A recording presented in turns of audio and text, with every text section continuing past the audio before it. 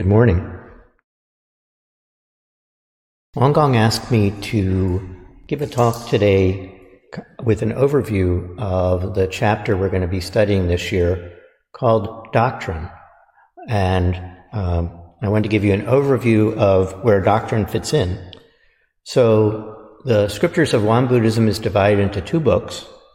The first book, the principal book of Won Buddhism, is the kind of ground level teachings of the master and his disciples about the basics, the everyday practice of Won Buddhism, how to do it and what it means. And then the second book, the scripture of the founding master, is actually a collection of teachings that have been edited by topic. So this particular chapter is called Doctrine, and as I read it, I realized that even though I had read it many times before, reading it to get an overview, I could see that this chapter was a sort of 10 feet up view of our teachings, and in that way is very informative. In fact, I often think that this would be a good start for anyone coming to Won Buddhism to read this chapter first, because it explains things in a way that differentiates Won Buddhism from other Asian traditions and other Buddhist traditions, but in a way that also highlights the meanings and special nature of Won Buddhism. So in this chapter, we hear about how Won Buddhism is, the motto of Won Buddhism is to create a world where we take advantage of material cultivation, but also spiritual cultivation to balance those. And so that's in this chapter. But also, why do we enshrine Ilwan Song, the circle image, versus a Buddha image? It's described in this chapter. And also, another aspect of this chapter is it's somewhat outward-facing. So it's as if Master Sotaesan is writing this not only for the practitioners, definitely is, but also how we would explain ourselves to the world. So Wanggong asked me to not only give you this overview, but also to pick some passages that would it appealed to me and might demonstrate some of these things to you. So the first one I'm going to read you is 29. The founding master asked the congregation at a meditation hall, if someone were to ask you, what are you learning here? How would you answer?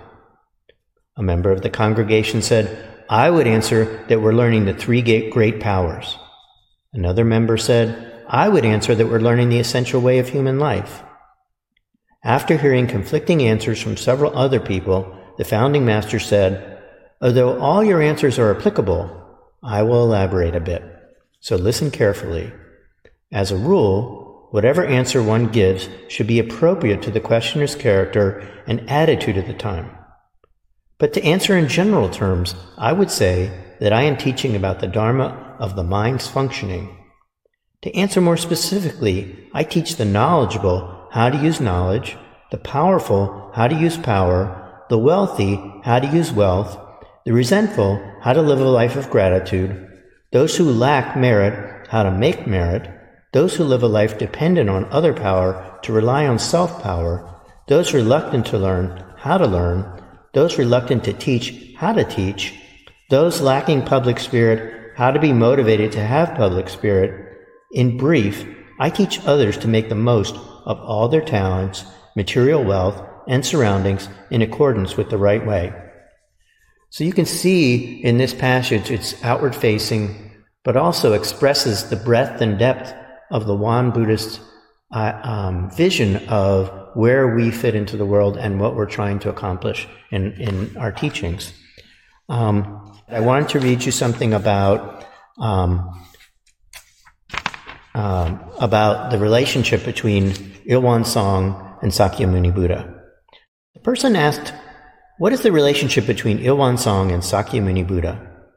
The founding master answered, "Ilwan is the source of all truth, and Sakyamuni Buddha is the teacher who awakened to that truth and then taught it to us. Even though this world may have wonderful truth, that truth will be of no use to us if there were not a person who discovered and taught it.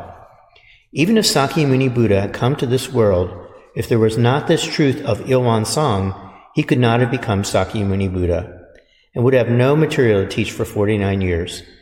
Thus we designate Ilwan Song, the Dharmakaya Buddha, as the symbol of truth, and Sakyamuni Buddha as our foundational teacher, and worship together the Dharmakaya Tathagata and the Rupakaya Tathagata.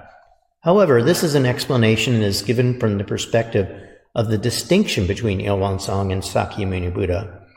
From the perspective of the truth that is beyond all distinctions, you must understand the indivisibility of Ilwan Song and Sakyamuni Buddha."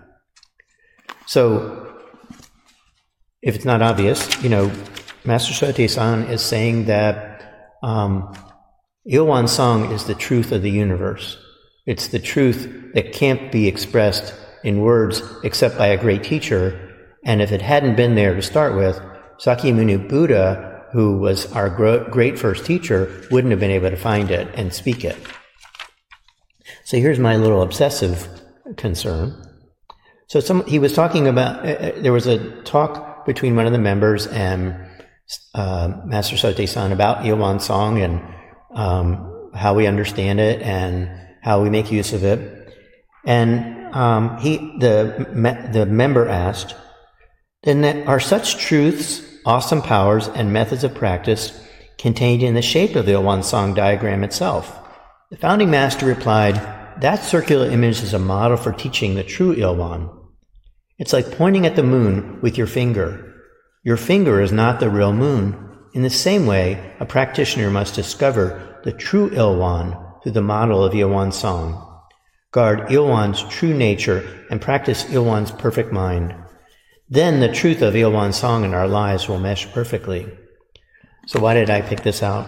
I sometimes think people focus on the symbol of the circle as if that is Ilwan, as if that is what we're trying to find, a circle.